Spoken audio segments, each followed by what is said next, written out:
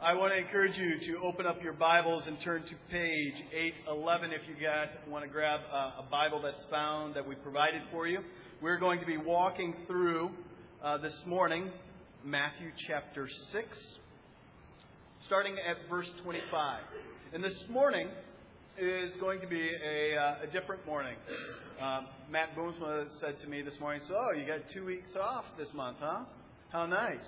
Well, the reason, a couple weeks ago, Brandon, God bless him, after a crazy week of being down in Louisville and having the funeral of Caleb, Brandon said, "Hey, can I bless you by preaching the second half of the Lord's Prayer?" I'm going, "Absolutely. As an elder candidate, I am glad to see that you are willing to take that." Well, this morning, you get the privilege of hearing Todd Pabin preach. And for the past few months, Todd has been an intern for Missio Dei, where he's been focusing on the worship ministry and helping build all that kind of stuff, building a team and figuring out what does it really look like to be in ministry as a lifetime vocation. And so one of the things that I did, being obsessive, compulsive, anal retentive, and kind of the personality that I am, I wrote out what are the objectives. What are the things that Todd needs to see and hear and understand when it comes to the ministry of the church. And, I can't play guitar, but he's been doing that kind of stuff. We've been talking about how do you build a certain gravity where people are drawn into worship and where he can understand what's going on in the room, all those kind of things. But there was one piece that was missing. Can he communicate clearly the gospel? And so, back in January when I wrote out his job description, I said, "You must preach once." He bucked me the whole time. And that's all right. So this morning, having walked with him and done a lot of the research, the exegetical work and reading Scripture, giving him some Greek and doing all these kind of things, throwing commentaries at him and sitting, listening to him preach it two or three or four or five, I don't know how many times, taking his sermon apart piece by piece. This morning he is ready. And I am encouraged to hear a college student faithfully bring the Word of God. And I love what he gets to preach on. Listen carefully. "Therefore I tell you, do not be anxious about your life, what you will eat or what you will drink, nor about your body, what you will put on. Is not your life more than food and your body more than clothing? Look at the birds of the air. They neither sow nor reap nor gather into barns, and yet their heavenly Father feeds them. Are you not of more value than they? And which of you, by being anxious, can add a single hour to his lifespan? And why are you anxious about clothing? Consider the lilies of the field, how they grow. They neither toil nor spin. Yet I tell you, even Solomon, in all his glory, was not arrayed like one of these. But if God so clothes the grass of the field, which today is alive and tomorrow is thrown into the oven, will He not much more clothe you, O you of little faith? Therefore, do not be anxious, saying, 'What shall we eat? What shall we drink? Or what shall we wear?' For the Gentiles seek after all these things, and your heavenly Father knows that you need them all. But seek first the kingdom of God and His righteousness, and all these things will be added to you. Therefore, do not be anxious about tomorrow, for tomorrow will be anxious for itself. Sufficient for the day is its own trouble." This is the word of the Lord. Let's be to God. Come on up, Todd. Let's pray for Todd. God, I thank you for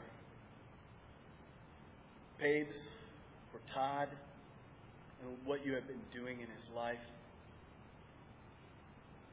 God, I just ask that this morning that you give him the strength that he needs, just a backbone of steel, so that as he sits under the weight of Scripture, Lord, that he can stand up with your strength and your wisdom and share your eternal truths and your love,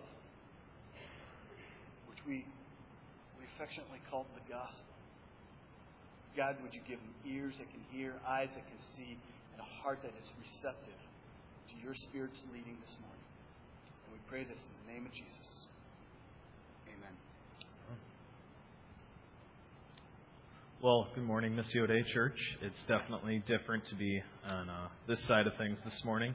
Normally I have my safe comfort zone over here where I just have to play guitar for a little bit. I don't have to talk into a microphone for long periods of time. I have people that are able to sing, unlike myself. And so really it's a nice, comfortable setup. I can blend in with numerous other people, and I'm not the focal point. So this is a bit of anxiety for me, to be up here talking in front and using inflections and having to do all these types of things that it's encouraged to do when public speaking, and especially delivering God's Word. So this morning I come to you anxious in that. I'm already anxious. What are all you thinking as everybody has grins and looking at me? I don't even want to know what you're thinking, so I'm fine with that. Love John. So this morning I'm not only worried about that, but just the weightiness of Scripture and staying faithful to His Word is a weighty task in and of itself. And so Paul had given me 3 options. He had said, I love what he gets to preach on this morning. So he had given me 3 options back in January. We sat down and we had the text out. He goes, to preach on. That's the preface. To preach on. You can either preach on sex, on money, or on being anxious. I'm not married, so therefore sex is out of the option. I'm a poor college student, therefore I can't really preach on money. So what better thing than in my last semester of being in college to talk about don't be anxious and being done in 2 weeks. And so as I am in my last semester of college, I have 2 weeks left. Next Thursday, I return to my position of associate at Woodfence Farm, and I reside there, and I will no longer be done. There's a few summer school courses left to do, but outside of that, I'm basically done. I moved back home with my parents in 2 weeks, which is another thing in and of itself. I'm already beginning to, how do I do this? It's been 3 years since I've had to live at home, so excited for that, but also those of you who've done it know that that's always fun in and of itself. So I'm not only nervous about school, I'm going back home and I have no job. Good boat to beat in. Those 3 things are weighing on me. They're getting heavier and heavier the more people are asking about them. And so I'm sure some of you may not have that exact story, but you're similar with me, that you have things that you're worried about this morning. And so as I look to this and I read Jesus' words as I'm beginning to prepare for this, I read things, do not be anxious. And that's easy for Jesus to say, right? Because Jesus was just this man that walked around earth. He had long flowing hair. He wore sandals all the time. He walked around eating fish. So he had everything prepared for him. He had these 12 people that traveled around with him. So he was never the odd guy out. I don't have anything to do on a Friday night. No. What Scripture tells us is there's a man that was hungry. There was a man that was thirsty. There was a man that for 40 days underwent temptation like we can never be tempted. There's a man that walked the road to the cross willingly, knowing full well what that death meant, that he would be lonely on that journey. At his biggest time of need, he would be lonely. And he knew full well the pain that he was going to take on, the sins of Paul Vroom, the sins of Emily Schisser, both past, present, and future. All of humanity's sins were put on Jesus. So he went to that place, that cross, knowing full well what was going to happen. He did that so that we would no longer be objects of wrath, but considered His children. And therefore, since we are considered His children, we now have a proper standing before God for those who believe, those who confess with their mouth and believe in their heart that Jesus Christ is Lord over their life. And therefore, with that right standing before God, the Lord's Prayer makes sense. That as Jesus taught us to pray this prayer, that our Father in heaven, your kingdom come, your will be done on earth as it is in heaven. He teaches us this God-centric prayer. This prayer that is not centered on Himself. He doesn't come saying, I need this, I need this, I need this. He simply prays everything God.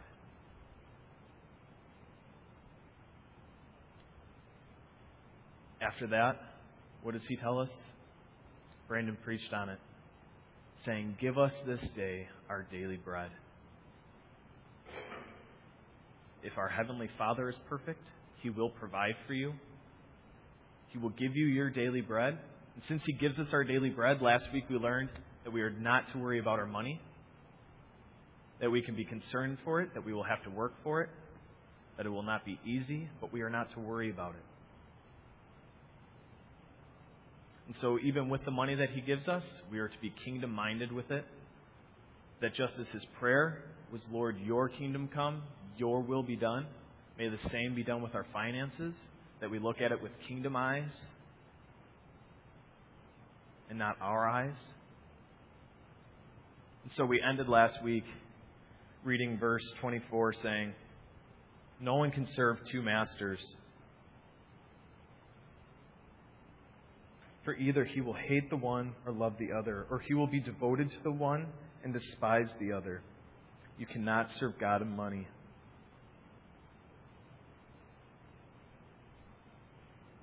So then it makes sense that we're able to read verse 25 where He says, therefore. Well, therefore what? Well, therefore, since you serve God, I tell you, do not be anxious about your life, what you'll eat or what you will drink, nor about your body or what you will put on. So in my preparation for this week, there was this quote that popped up where it says, worrying is practical atheism and an affront to God. Worrying is a practical atheism and an affront to God. If that's not a slap in the face, I don't know what is. That our worrying about, are we going to have enough campers come this summer? Do I have a job teaching next year? Am I selling enough windows? Am I building enough houses? Worrying about the Sunday dinner for some of you that you may be cooking in your crock pot now. Worrying about whatever it is, I'll let you fill in the blank. Whatever it is you're worrying about, according to this, is practical atheism, that you're denying the name of Jesus. For me, in my worrying, will I have a job? Yes. Because He gives us our daily bread. So what does He tell us to do about that? Therefore, I tell you, do not. And in the big Greek, fancy Greek, it's just a little way of saying, right now, stop. No more worrying. We're done. Right now, stop. Stop worrying about it.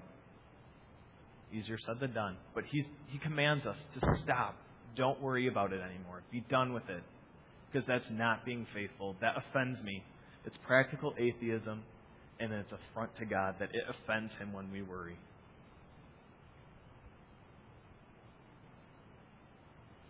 And so He gives us two examples. And I love the examples that He gives because they're completely things that we overlook. If you look to verse 26, goes on to say, "Look at the birds of the air. They neither sow nor reap nor gather into barns, and yet your heavenly Father feeds them. Are you not more value than they?" The birds of the air. Think about it. Just think about it. It's getting nice out. We're starting to fill our bird feeders that we fill every springtime. We're starting to see the birds come out that we haven't seen for a long time. Maybe some of us are hearing them at that lovely hour of 5:30, 6 o'clock. I don't know. I don't get to hear birds all that much anymore at Trinity.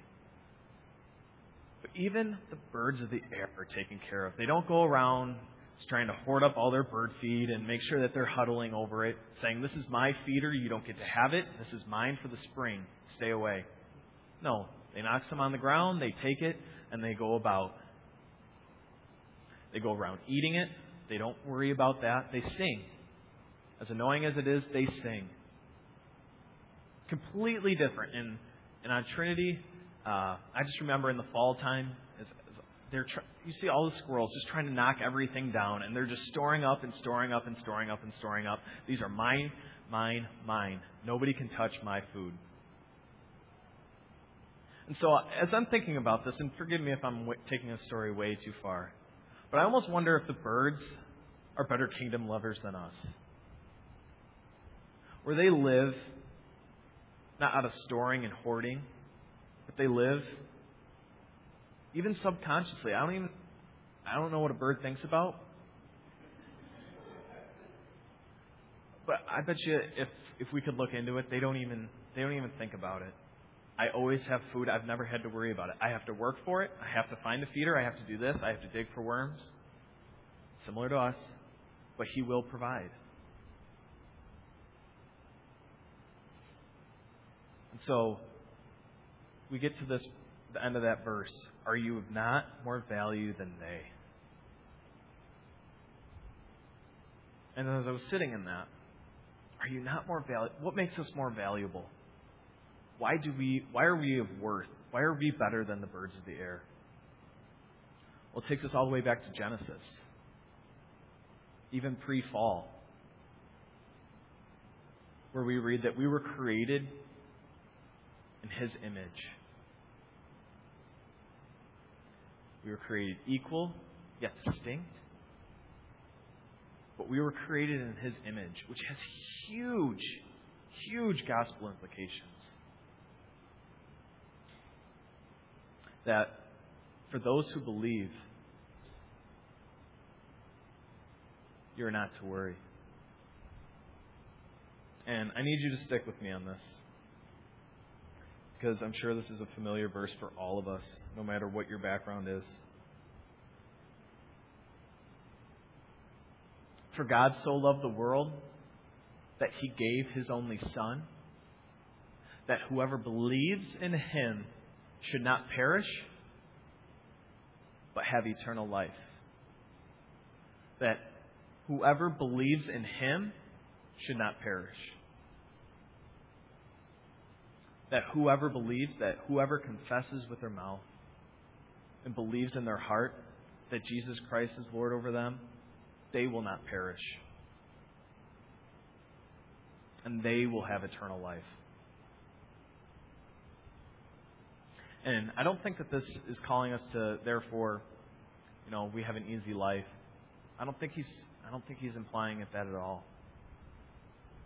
But I think that He is, however, calling us to trust on Him, have radical obedience, unadulterated commitment to the Father who gives life. To the one in whose image, in the image of the Father, in the image of the Son, in the image of the Holy Spirit, we have life in that. And therefore we have our proper standing before God. And the fact that we are made in His image and that God takes joy in seeing His children, those who believe in Him, those who confess in Him, God takes joy in seeing His children come to Him. And that Jesus came to die for us so that we are no longer objects of wrath, but we are His children. We get to live in this kingdom. This kingdom that I speak of and that we've been learning about is a God-centered kingdom, where we put God's will, God's needs first, that we love our enemies, that we submit ourselves to others, and that we're not selfish. This kingdom is His kingdom, it's not ours, which is completely different than the American kingdom that we live in, where we try to find the biggest space in which we have four walls and we jam as much junk in there as we can. And we try to survive off that all that we can, and we try to put everything into that four walls, those four walls, into that kingdom, which will completely fall apart because it's a kingdom that is an everlasting kingdom. So what a privilege it is to live in that kingdom where there's security instead of anxiety, where there's trust instead of distrust, where there's love instead of hate, where there's kingdom-mindedness instead of Todd-mindedness. What a joy it is to live in that. Because if you live in that kingdom, therefore you trust in the Father, because He calls you to that, you have the Spirit living in you to live into Him. Therefore, we are not allowed to worry. He calls us not to worry. Because worrying puts us in the driver's seat, which we so often want, that I'm in control of everything, when really we're not. I don't encourage you to try it, but if you have, you realize that it doesn't work. It falls apart real quick. And if we go back to this quote, that worrying is practical atheism and affront to God, just think what worrying does in your marriages, in your relationships, in your friendships. That worrying, where we put our worry affects that you're more concerned about providing for that relationship. You're more concerned about putting your energy and making sure that relationship, that my relationship with Dave is taken care of financially, that I'm hanging out, and that we're doing all this. It has all these external factors that go into it, instead of just loving Him and living into that, knowing that God will provide, and that together, since we are both submitting to Jesus, we can live and function and be one within this kingdom. So living in this kingdom has got to make something different.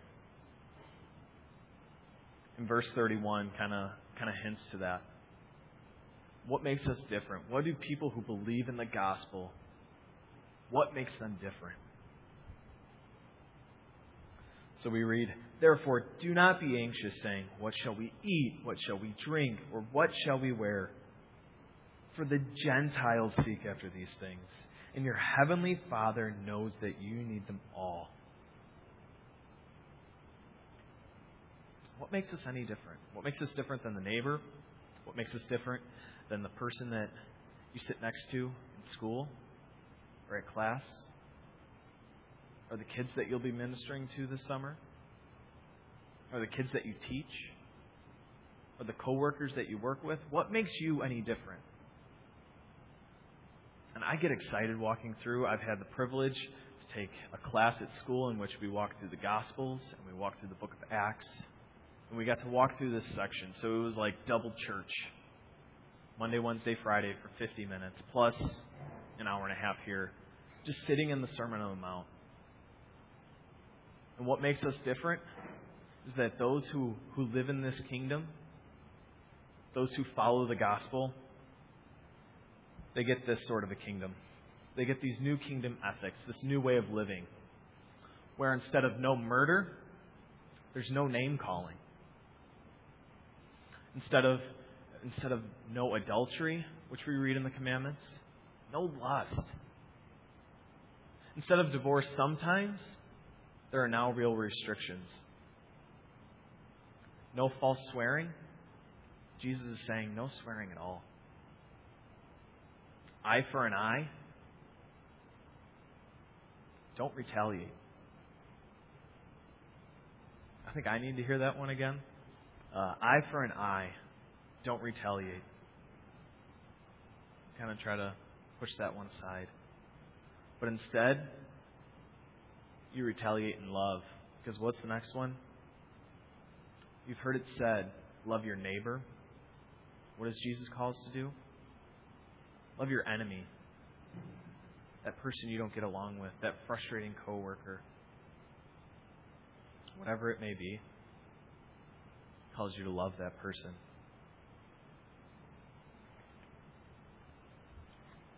And now we get the final one. That instead of worrying, we are not to be anxious. So the way we live in this kingdom of not worrying, and not only this list, but we don't worry, we get to live in this community within this kingdom that is not just ourselves. We don't just confess with our heart, confess with our mouth, and believe in our heart that Jesus Christ is Lord. We don't just do that on our own, because that's not what He calls us to. And so we've been learning about Jesus' prayer earlier, but there's another prayer later on in John 17, where Jesus is praying to the Father. And as Jesus is praying to the Father, He prays for His church, His believers. He prays for oneness, just as the Father and the Son are one, that the Father birthed the Son, that they were created equal, that He's begotten, that they are one of the same essence, that they've been united, this oneness that the Father and the Son get to have. He prays that the church would have that. That whoever believes in Him, that whoever comes to confess His name, they get to be one. He prays for that for His church. And we get to live within that. To be in a God-centered community instead of a Todd-centered community. What a completely different way of living that is.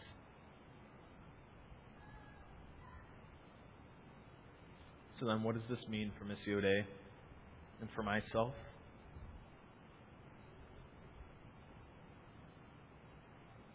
To seek first the kingdom of God, His righteousness, and all these things will be added to you. What does that mean for us? What does that mean in our workplaces? To seek first the kingdom of God and His righteousness. That as we go to school and we work with employees, or if we go to sell windows, what does that look like? To live within that kingdom? Within our neighborhoods, what does that look like? What does it look like in our schools to love our classmates the way Jesus calls us to in the kingdom? I don't have enough answers. I could stand up here all day and just give you what that looks like. What does it look like to bear each other's burdens within this kingdom then, too?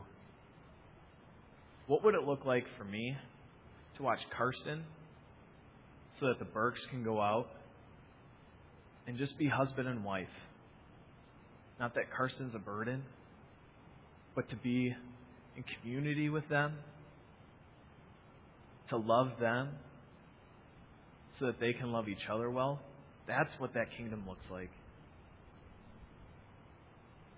Or what does it look like to go down and serve with John as he goes to Roseland occasionally?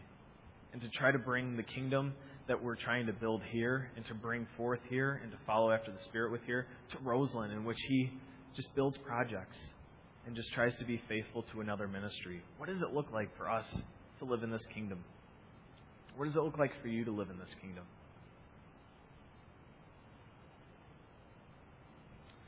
So Jesus tells us then in verse 34, therefore, do not be anxious about tomorrow, for tomorrow will be anxious for itself. Sufficient for the day its own trouble. Makes me think to the birds of the air again. Don't worry about it. Easier said than done. But He calls us to that. We need to obey that then. Because Scripture has authority. Jesus' words have authority over our lives. So how are we going to be like the birds of the air?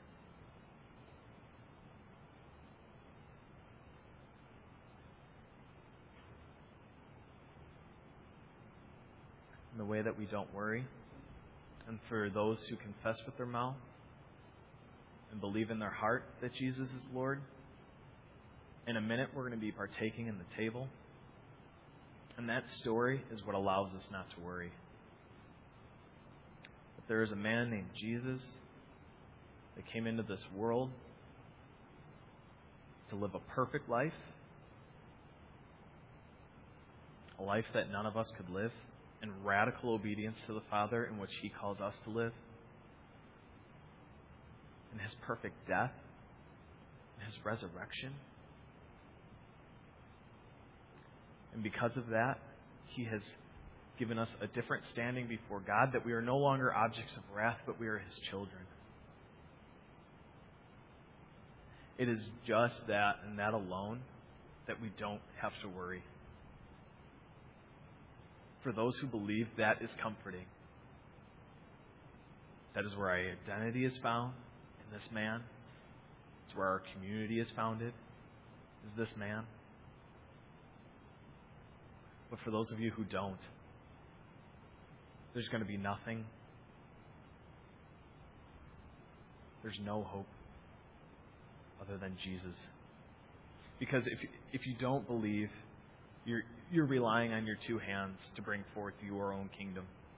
And it's not going to work. It's going to slip through your hands because you're going to cling to a marriage that isn't focused on Jesus. You're going to cling to your employees, your employer, your neighbors.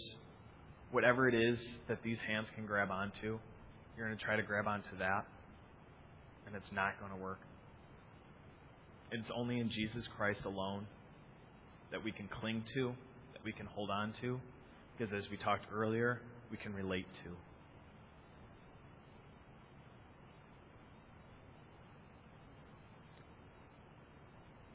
So, one last time, to be reminded of this and to lead us to the cross, to lead us to the table, that our worrying is practical atheism and an affront to God, and that we as Christians have a different standing, and therefore we are able to cling to our Savior, the one who died for us, and took on the wrath of God.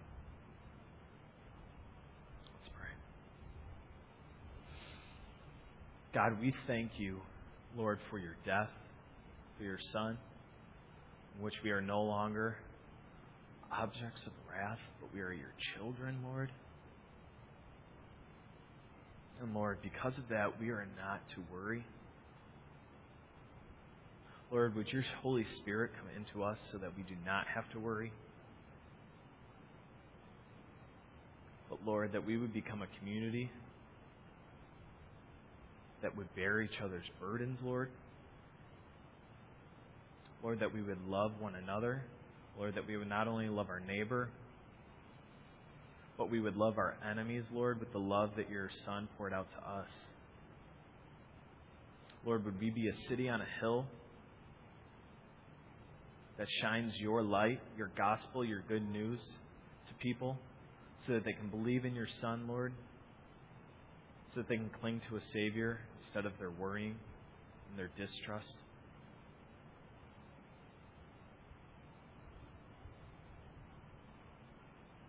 God, would your Holy Spirit make us new again?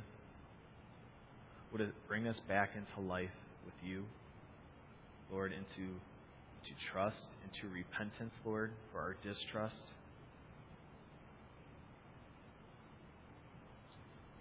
So that we could be your children within your kingdom.